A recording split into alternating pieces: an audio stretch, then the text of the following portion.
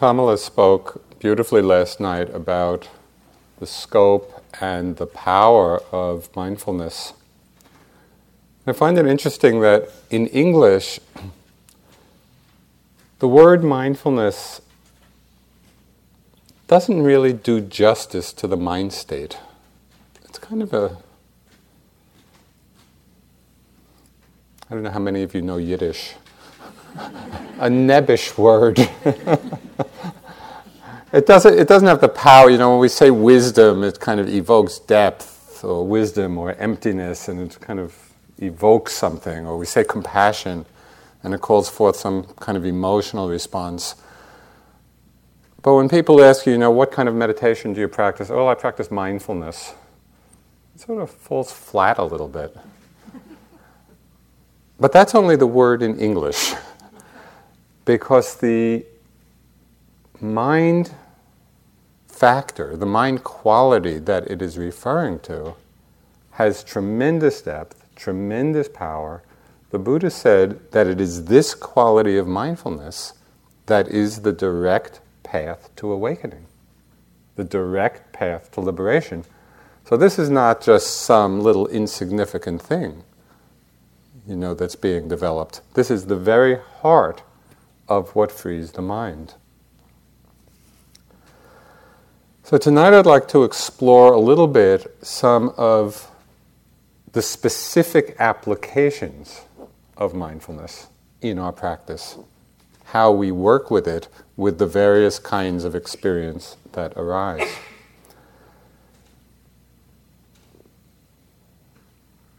You may wonder from time to time, what exactly are the insights of insight meditation, and when do they come? Well, you've all actually had the first important insight, and perhaps it's the most important. And that is the understanding or the noticing of how often the mind wanders. Is there anybody who has not had this insight yet? From the first time we sit, as we begin to pay attention to what's happening, we see this tendency of the mind to get caught by thoughts and fantasies and memories and judgments and plans and thoughts of the future, thoughts of the past. Somehow the mind has this tremendously ingrained habit of hopping on these trains of association, where one thought leads to a next.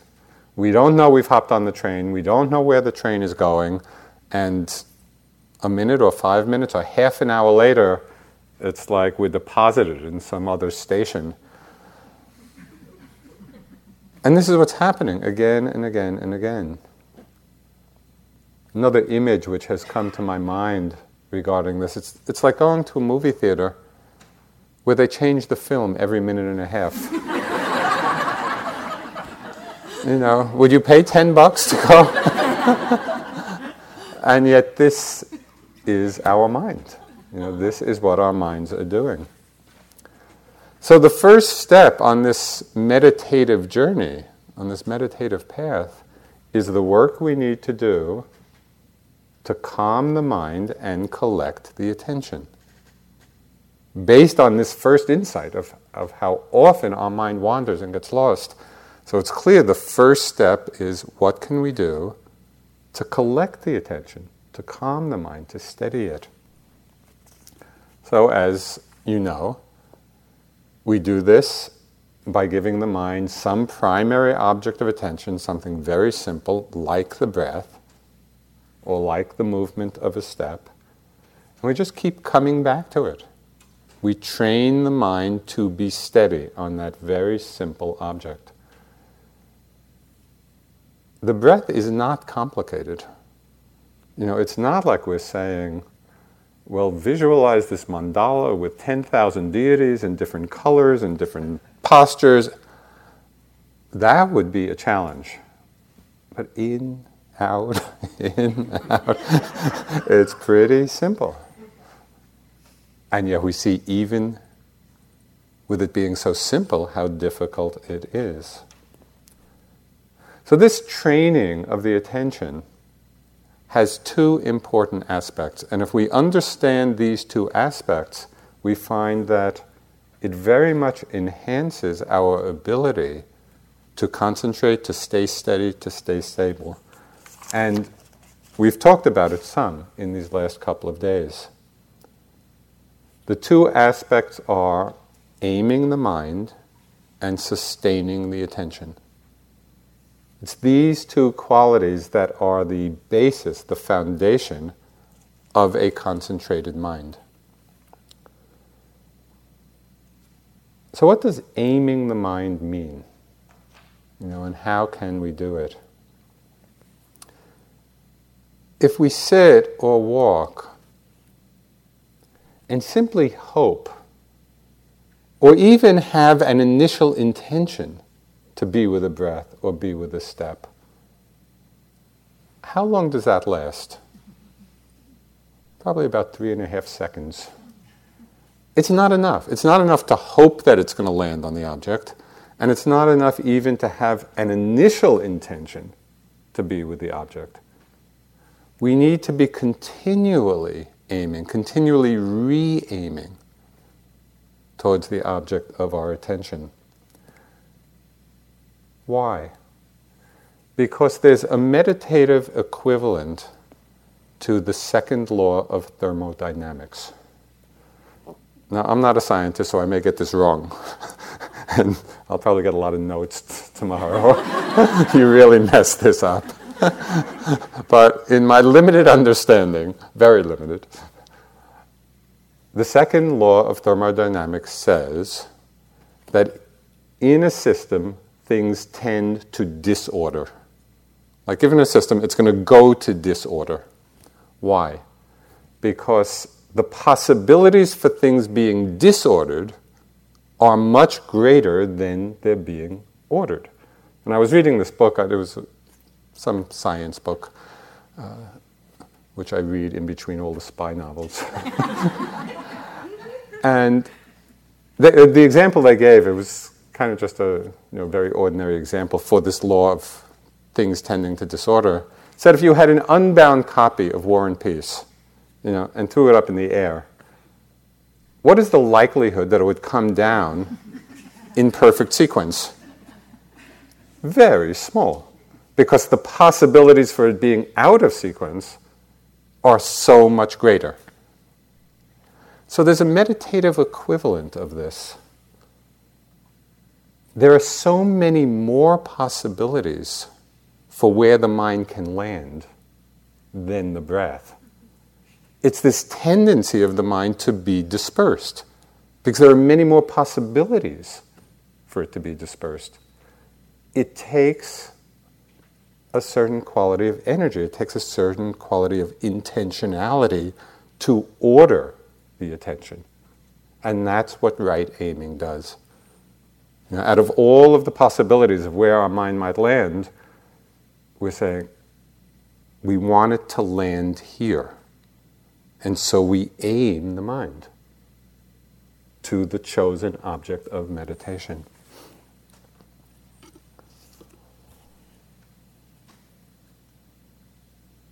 What's important to understand about this in terms of a meditation practice is that it's not enough to do this once. We need to do it with each breath. We need to do it with each half breath.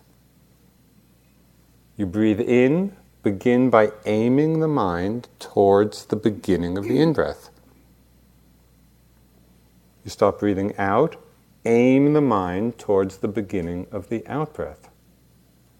If you have this intentionality, you will see that it is much more likely that that's where the mind actually goes. Without it, it's anybody's guess where the mind is going to go, as we have seen.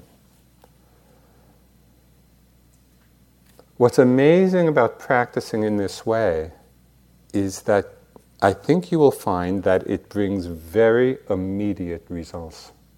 This is not something you need to practice and then in 15 years, oh yeah, this really works. I think you will find that as soon as you begin practicing in this way, you'll see, yes, I actually can aim the mind. I can direct the attention. I can have it connect with the breath, with a step. And so there's a feeling of tremendous confidence. It's like, oh yeah, we can train the mind. I can do this. So I would like to encourage you. The reason I'm going on and on about this is because for about 20 years, I heard U Pandita talk about right aim. It was only in this last 6-week retreat that I thought, let me try it. And lo and behold, it worked. So rather than for you to wait 20 years to make the experiment, I'm just trying to encourage you, really do it. I think you'll see a very immediate effect in your practice. Aiming and re-aiming with each half breath, with each step, with each part of the step. The second aspect of concentration, the first is the aiming, so we actually connect with the chosen object. The second is sustaining the attention for the duration, the very short duration of that object. Right? So we connect and then sustain just for half a breath. Re-aim. Sustain it for the out-breath. Re-aim. Sustain. Re-aim. Sustain. The same in the walking, the same with any movement. If you do this, and it's not hard to do, it's just remembering, it's just doing it, I think you will find a noticeable and appreciable increase in the depth and stability of your concentration. And as the Buddha said very often, it's out of a more concentrated mind that wisdom arises. So this is a very important foundation for the whole unfolding path.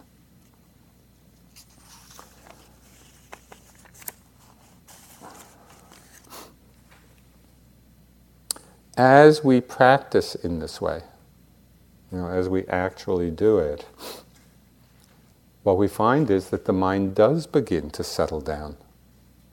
The mind does begin to experience some calm, some inner tranquility.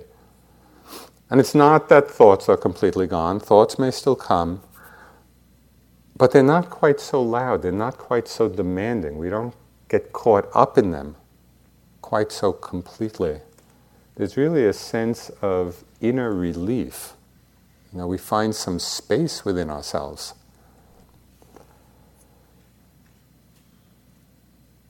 From this place of greater calm, greater inner peace, even to some extent, what happens, and you've already experienced this as well, we begin to have a much more immediate and direct experience of the body. We begin to feel our bodies in very different ways. We might feel places of tightness or tension or pressure or heat or vibration or pulsing, heaviness, whatever. We might feel places of tension in the body that we didn't even know we were carrying. Very common for people on retreat. And I experienced this myself as well on this last sit. The first days, even the first weeks, kind of sitting down, and I was just feeling all this tension in my neck and shoulders and jaw, just the accumulated tension of living, which in our normal lives we distract ourselves from feeling. So you come to retreat, get quiet, calm the mind, and all of a sudden, all of this begins to show itself, to reveal itself.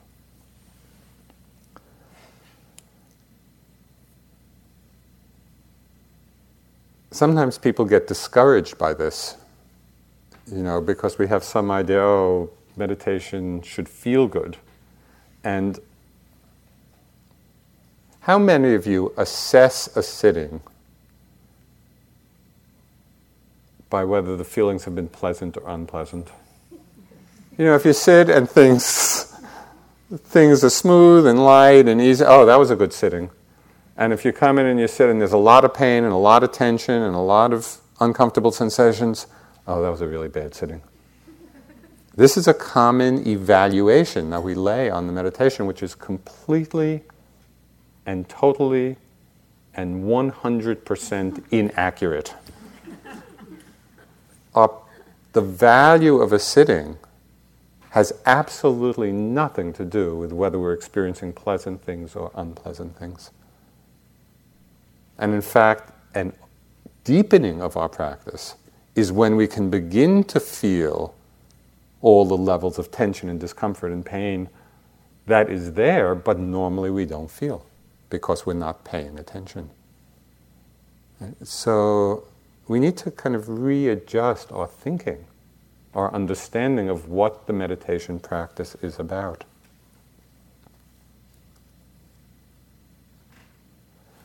As we focus more on the actual sensations that we're feeling, this opens the doorway to a level shift, which we've talked about in some of the questions and answers, but I want to reiterate because it is so crucial in the deepening of our practice. And that is, we make this level shift going from the level of concepts about things to the level of direct experience. And it's these sensations in the body which can help us do that so effectively. In the beginning, as we've said, it's so easy to interpret our experience through the veil of concepts. My back hurts, my knees hurt, whatever. Back, knee, even body is a concept.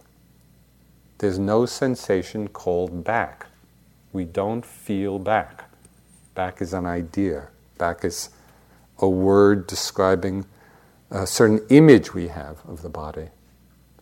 What we feel are the particular elements, the sensations, which I've mentioned and we've talked about.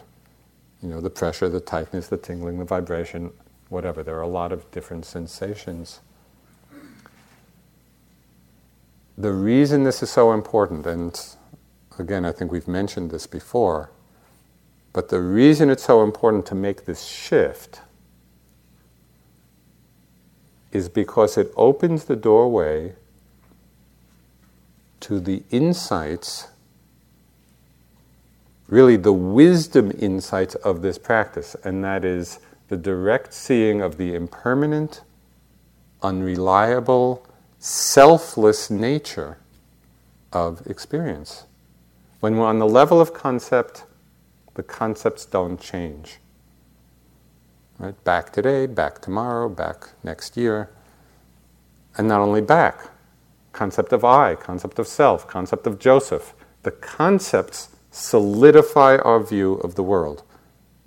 The concept solidifies the view of ourself. When we drop down from the level of concept to the elemental level, it's there that we see the momentariness. Everything is in constant flux and flow, and the body is not some solid thing. It's an energy field of constantly changing sensations. And our practice, this practice of mindfulness, brings us right into that realm. It's like looking at a familiar object through a high-power microscope. Our conventional view of what that object is completely falls away. And all of a sudden, we have this other view of what is really going on. And so you could think of meditation as the focusing of the microscope of our minds, looking inward. Leaving the realm of concept to the realm of the direct experience. As we do this, particularly with respect to the body, not only do we get past the illusion of solidity and begin to feel the fluid, energetic nature, it's also tremendously healing. Because we haven't fixed it. We're not solidifying it. And there's a tremendous unwinding that takes place. We sit and we may feel the tension, we may feel the tightness, but if we can create the space of awareness where we're just allowing, not reacting, not pushing away, not judging, oh, this is a terrible sitting, we are just allowing ourselves to feel it. What happens is that this whole energy system unwinds all of those places of tension. It releases a lot of old traumas to the body. I'll just give you one, this is just a very small example, but I think it illustrates an aspect of this healing nature of the practice. Years ago, when I was on retreat, I was doing some walking meditation, and just all of a sudden I felt this excruciating pain in my leg. It felt like my shin bone was extruding from the skin. It felt like my bone had broken and was sticking out. That's how sharp the pain was. So I kind of looked down to check, what's going on here. And just in that moment, an image came to the mind, and I remembered being about 8 years old, running across a field flying a kite, and running smack into a cement bench right at that point. Well, I hadn't thought of this, maybe in 40 years. But just in doing the walking meditation, I had been practicing, probably for a month or two at that time. And it's like the mind dropped to that level where that trauma was being held. It had been held in the body all that time. And as I got there and opened to it and felt it, and then the whole thing released. So this happens a lot. There's this opening to what we're carrying and the letting go of it. Sometimes I think that the word enlightenment, which is really the aspiration or the goal of this whole path, really means just getting lighter and lighter and lighter and lighter. It's like letting go of all the stuff we're carrying until we let go of everything.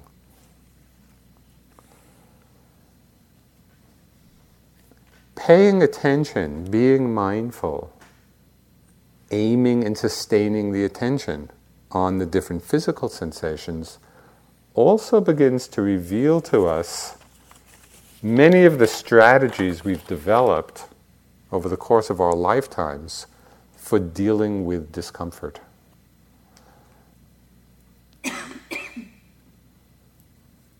There are very few people who are naturally inclined to open to pain. Mostly we've been conditioned. Discomfort, we don't like it. We don't like to feel it, and so we've all evolved different ways of not feeling it. It might be fear. Have you noticed times when you're sitting and you begin to have a little pain, and the thought comes, oh no, a half an hour of this, I'll never be able to bear it. And there's fear of the anticipated pain, and so we pull back. Maybe it's self-pity. The thought everybody else is in bliss and then only me is, feeling all this discomfort, and we can get caught in that vortex. Maybe our strategy for dealing with discomfort is avoidance or denial.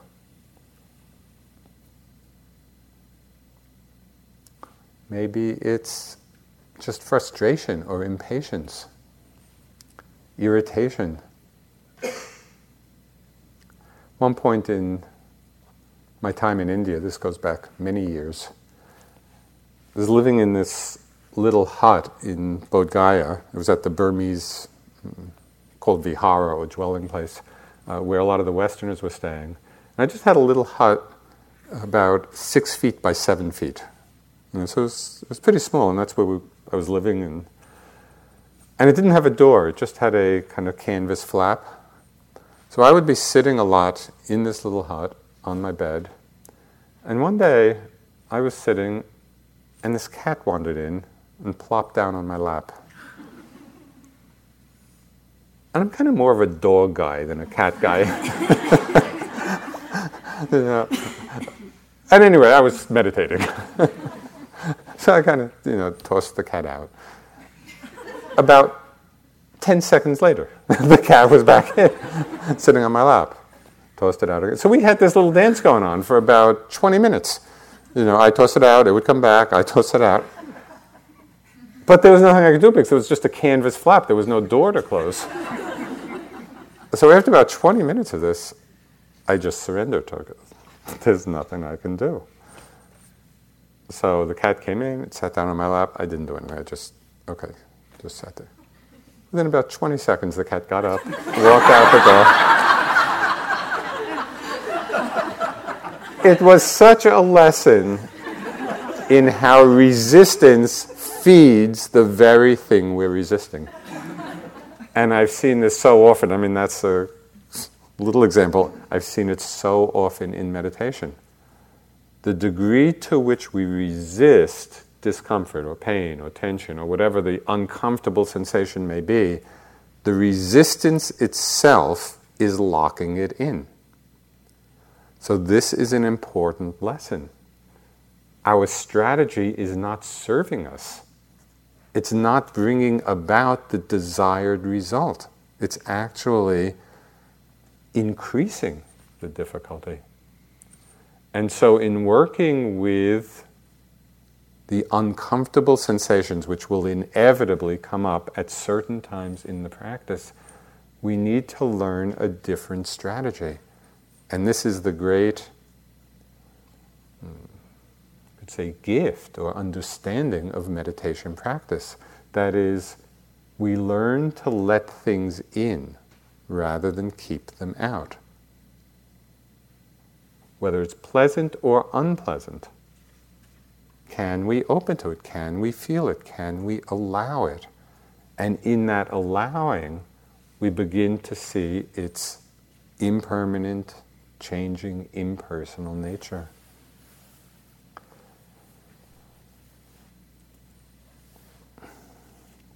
There's one other thing I want to say about these uncomfortable feelings that may come. There's a very interesting meditative experience that can happen. And so I just want to alert you to the possibility, because it's easily overlooked. And that is, it's very possible to have an unpleasant physical sensation and a pleasant mind state which is aware of it.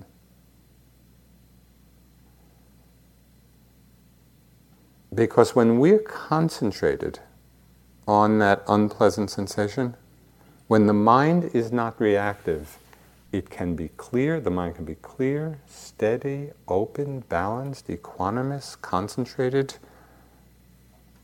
all of which bring about quite pleasant mental feelings. And so even in the moment of feeling the discomfort, if we're being mindful in the full sense of that word, pay attention to the feeling in the mind and see that it's not always the same as the feeling associated with the sensation. Do you follow? It's very, but usually we don't do that because the physical sensation is so predominant. It's like all of our attention is just on that, and we're not turning back to really seeing, well, what's the feeling in the mind now? At one time in Bodh Gaya, I was just in the local bazaar and having a cup of tea, and Munindra comes along, and on that particular day I'd had a bad headache. And Munindraji comes along and we sit down and he asks how I'm doing, and I say, I have this really bad headache. And all he said was, "Oh, I hope you are enjoying it." And that's what he was talking about, although at the time I had no idea what he was talking about. But I've come to appreciate, and so just be aware of that. As we calm the mind, collect the attention on the primary object, on the breath or the walking, and as we practice aiming and re-aiming and sustaining, mind gets more calm, collected. We begin to open to the body, the full range of pleasant and unpleasant in all of these ways. So these steps are quite tangible. Based on this, we then begin to open to and have a much greater sensitivity to the more subtle aspects of what is arising, what is happening in our minds. We begin to become much more aware of the thoughts and emotions that arise in our experience. We see more clearly so many of the conditioned habit patterns of thought, the conditioned tendencies of our thought process. We see our likes and our dislikes and our judgments, our desires, our fears. Begin to see this ongoing inner commentary about almost everything. When you're standing on line for lunch, do you have any little flitting judgments about the people in front of you or back of you or coming down the hill? People you might not even know. But it doesn't stop the mind from having a little judgment. Or self-judgment. Sometimes that's even more prevalent. Somebody asked this morning about how to practice doing the work meditation during the yoga jobs. In addition to what Steve mentioned in terms of just being in the body and watching the activity, I found it really helpful to watch the mind. On this last retreat that I did, my yogi job was veggie chopper. So I was in the kitchen along with one other yogi chopping vegetables for lunch. And this one particular day, the cooks had given us eggplant to slice. So I was kind of slicing the eggplant.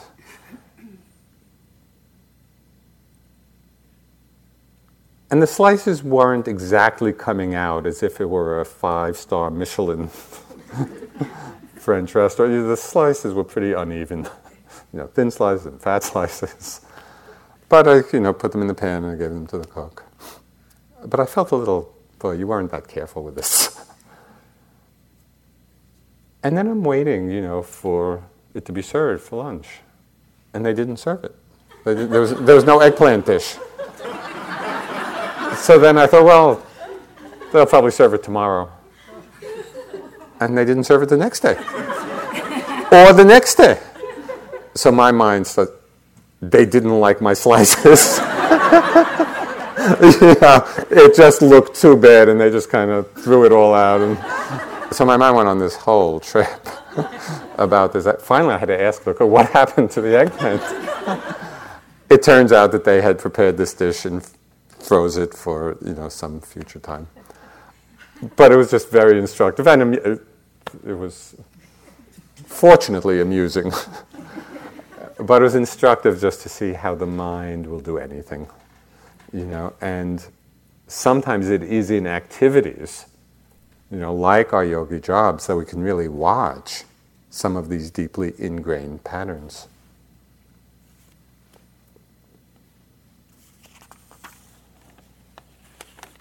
What becomes very obvious in the course of meditation is that we are not inviting all these thoughts. You're not sitting here and say, oh yeah, thoughts come, judgments come. No, you're sitting and, making an effort to be with the breath or the body. But the thoughts just arise. Our practice is about seeing very clearly a critical distinction with respect to thoughts. The thoughts are going to come, sometimes more, sometimes less. The critical distinction that we need to be very alert to is seeing the difference in our experience between being lost in thought and being aware that we're thinking. It's not about whether the thoughts are there or not. It's about whether we're lost in them or whether we're aware that the thought is there. That is our practice. It's like being in a movie theater and being totally absorbed in the story and caught up and emotional about what's happening, and then the movie's over and you walk outside and that moment of, oh, all of that was just a movie. It's that, like the reality shift.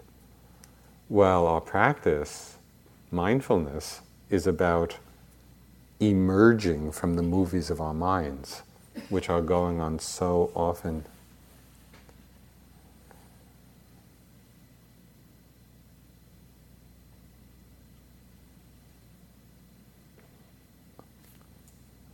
Something else that is very interesting to do with respect to thought, not only being very attentive to this question of whether we're lost in the thought or aware of it, something else that's very interesting to do, and very few people do it, is to investigate the very nature of thought.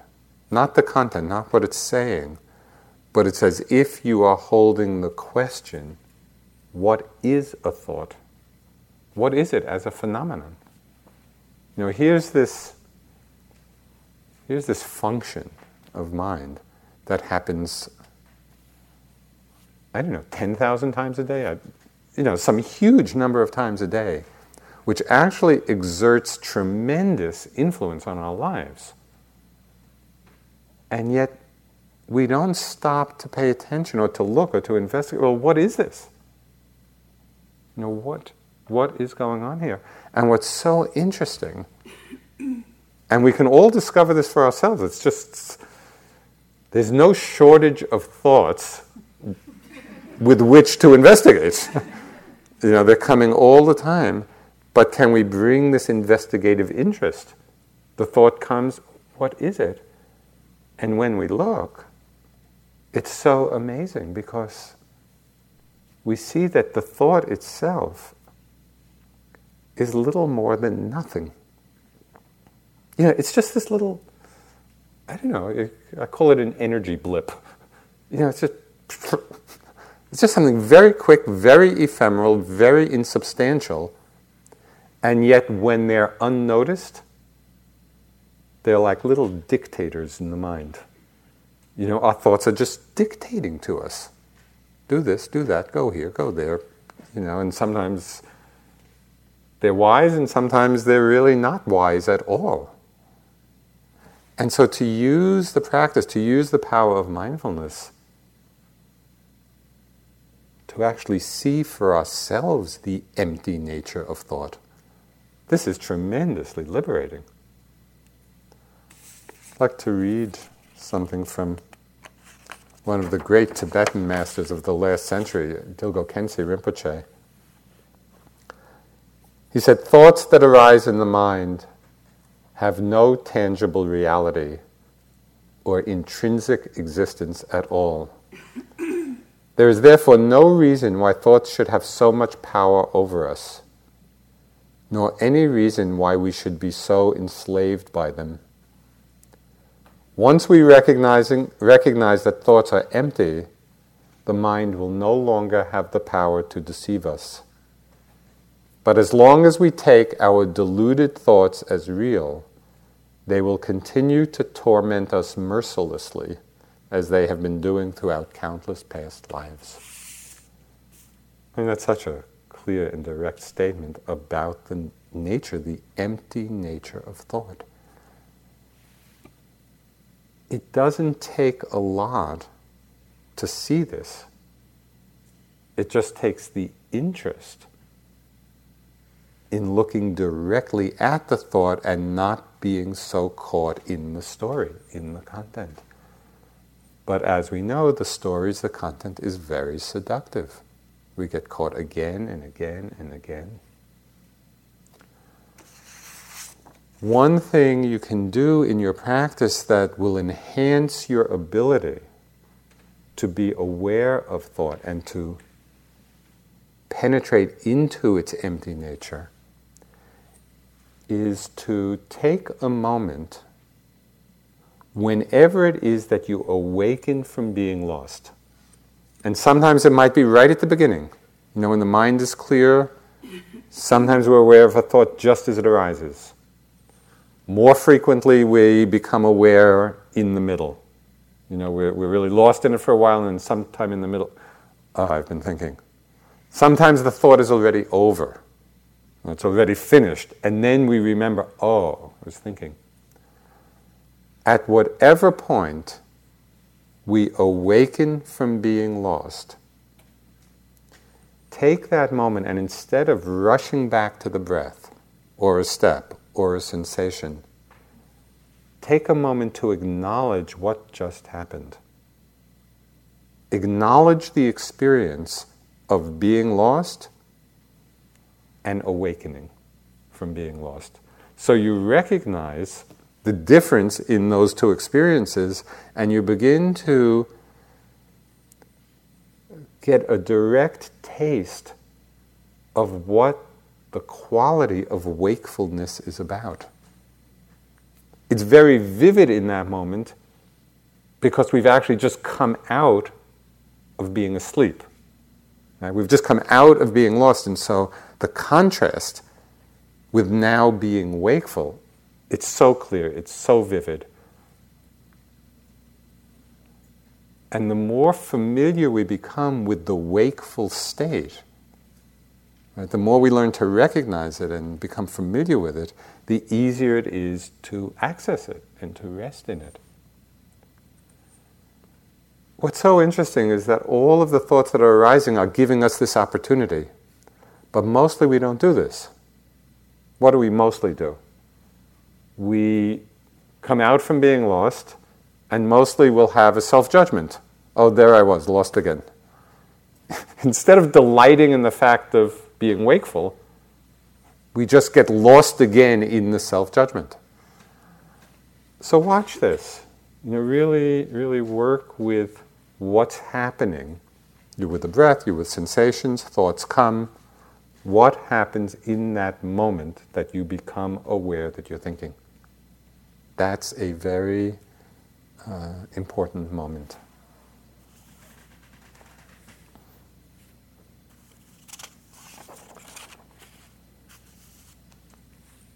So we train the mindfulness through right aim and sustaining on the breath. We open to the body, the full range of the body sensations, pleasant and unpleasant, noticing all the strategies we have for avoiding the unpleasant.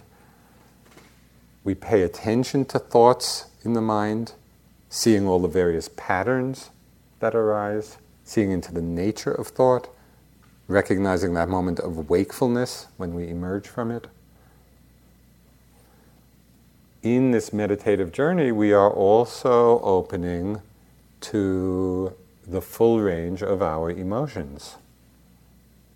That very powerful constellation of thought and feeling and sensation and mind state. Emotion is not a simple thing. Emotion is a complex constellation of different elements of experience. We feel it in the body, we feel it in the mind, in different ways.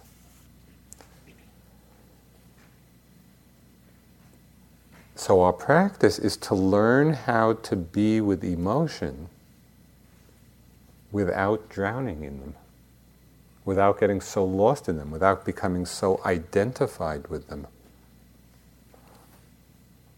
Can we be with emotion in the same way that we're with a sound? You're sitting here in a sound, even if it's unpleasant, it's probably not that hard just to sit and let the sound come and go. And we hear it. We're totally there in the experience, but probably we're not particularly reactive or particularly identified with it. It's possible to be with emotion in just the same way, where we're with the experience. We're not pushing it away, we're not denying it, we're totally feeling it, but without reactivity, without identification with it. This is a huge challenge. This is not easy to do, because for most of us, emotions are what we most personalize. Even with thoughts, even though we get lost a lot, it's not that hard to see how they just come and go. But when a strong emotion comes, usually we get pretty caught. This is me, this is who I am. What's so amazing, it's so easy to create a self-story in the emotion. It's like we build a superstructure of self on top of the emotion. And then we get imprisoned in this story, in this sense of self. One point in my practice, this was earlier on, I went through a long period, this was over several years, where the most predominant emotion that was arising for me was fear. And I was just experiencing fear in so many ways, in so many dimensions. And sometimes it was about little things, sometimes it was primal fear. It wasn't about anything, but just that raw emotion. That was quite paralyzing, actually. There were times when I was simply afraid to move. That's how strong that emotion was.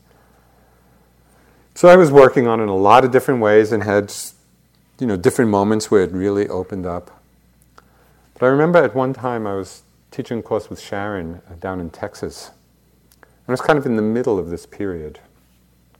We were going for a walk after lunch. And I started going on and on about all my fear. I have so much fear, and I'm such a fearful person, and it's going to take me 30 years of therapy to unwind all this fear and to understand why it's there. And I was just building a whole story. And she turned to me and said something which I had said and continue to say many, many times. But sometimes somebody says something and it's just the right moment. Well, she turned to me and she said, "Joseph, it's just a mind state." And it's like, right, it's just a mind state. It's something arising out of certain conditions, is there for some time, and passes away. But I was solidifying this in who I was. I was creating my whole identity as being this fearful person. That's a prison for us. If we can really bring our mindfulness to a clear understanding of emotion and see how it's arising out of conditions, an image which, I don't know, do you get real thunder lightning storms out here? In the East Coast in the summer, you get these great storms. It's like the sky darkens and the wind starts to blow, and there's thunder and there's lightning, and there can be this huge downpour of rain, and it's a real elemental experience. And then it all passes. The conditions change, the storm passes, and maybe there's a rainbow in the clear sky. Well, emotions are kind of like that. Conditions come together, and the emotion arises out of the conditions. If we can be with it, if we can just be with it and not personalize it, so then we feel it, we feel the energy of it, and we let it pass through, we let it wash through, and we come out into the clear sky of our minds. So this is part of our practice, because otherwise we stay bound, we stay caught up in these very conditioned responses.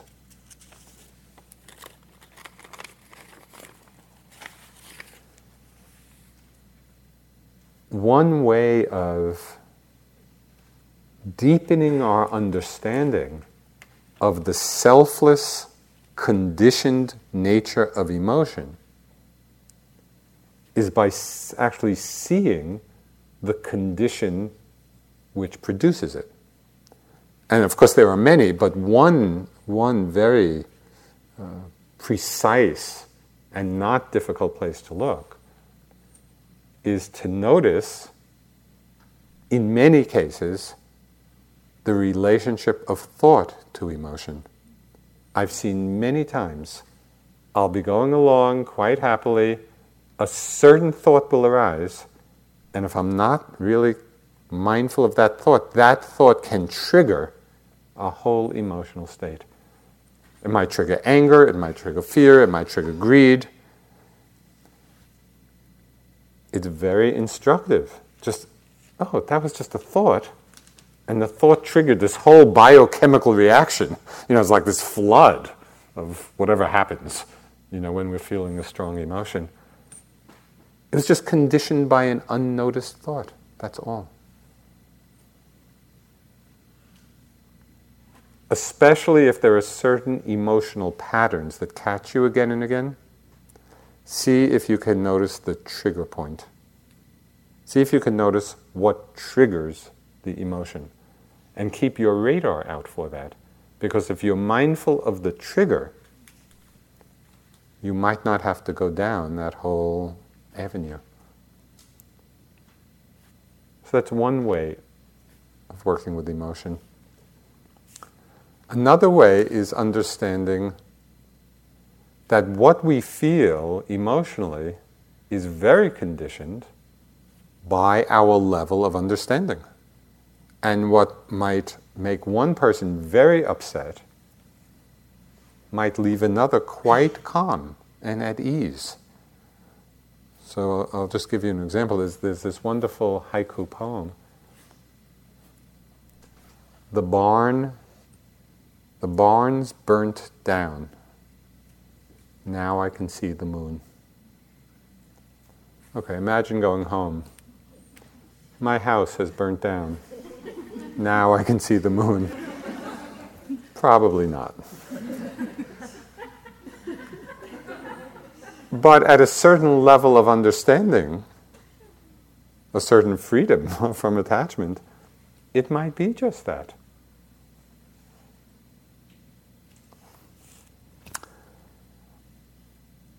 Why is all this important? Why is it important to be so mindful of thought and emotion in this way? Because very often it's not that we're simply lost in ourselves, daydreaming in thought or caught up in some private little emotional drama.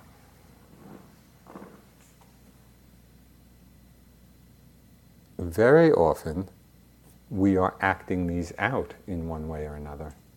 When we look around in the world to all the very many places of great suffering in the world, what is happening in a large number of those cases?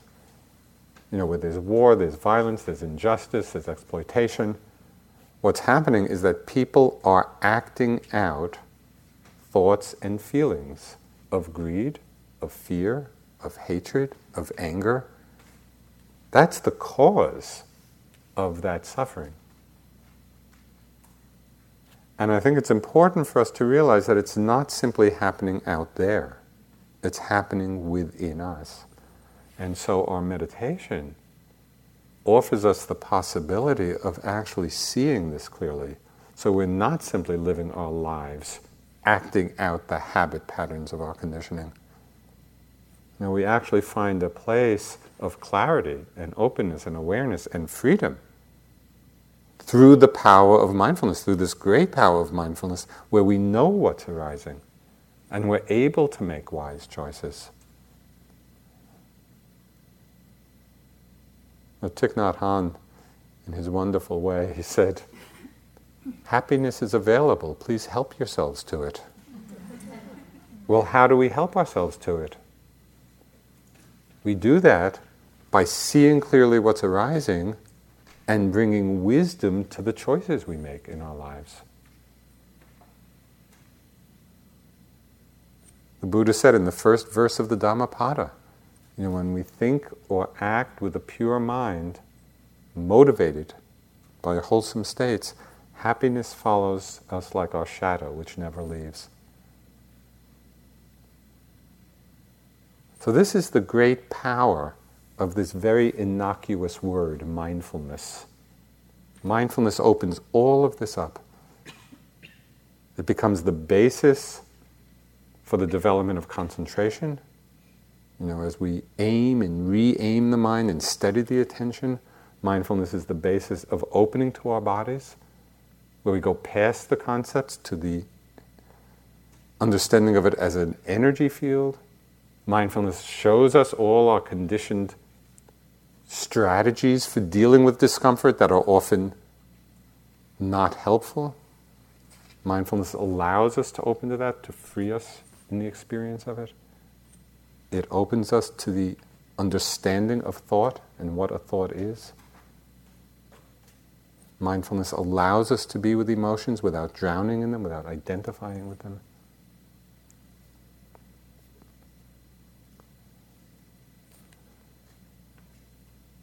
And also, and this maybe will be the topic of another talk, mindfulness in the end opens us to the very nature of awareness itself. What is this mystery of awareness, this mystery of consciousness? What is it that's knowing all of these things? And it's so amazing, when you look for awareness, there's nothing to find. Oh, there it is. There's nothing tangible to find, and yet this cognizing power of the mind, this knowing power, this, you could call it this innate wakefulness or innate awareness of mind, is always there.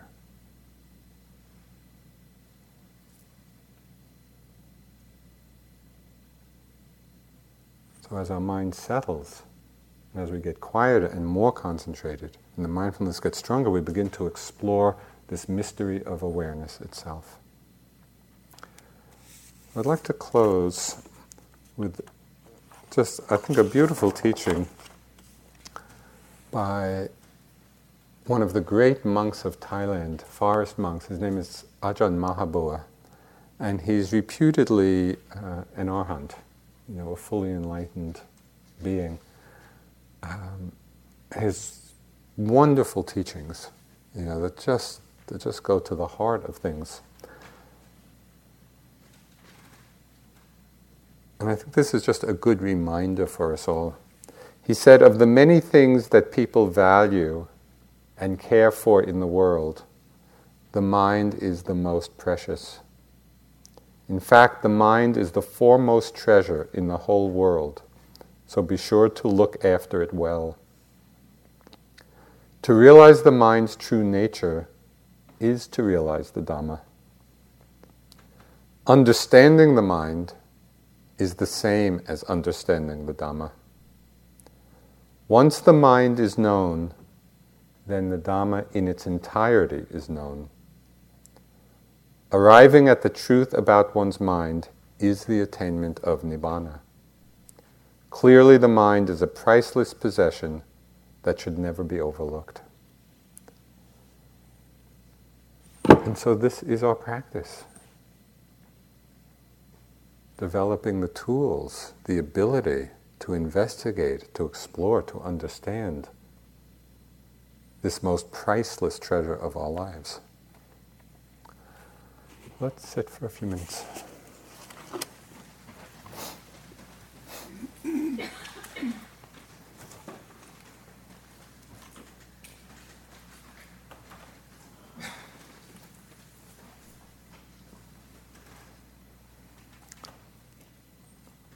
And don't forget, aim the mind for just half a breath. Sustain the attention half a breath. Re-aim the mind.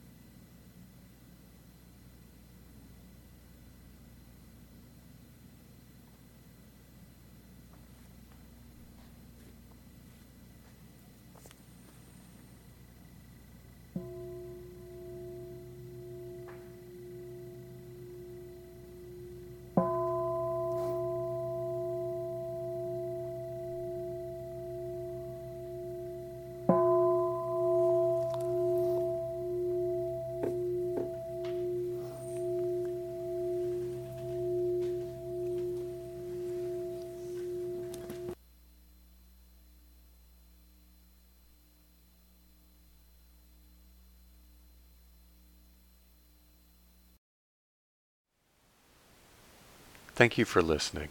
To learn how you can support the teachers and Dharma Seed, please visit dharmaseed.org/donate.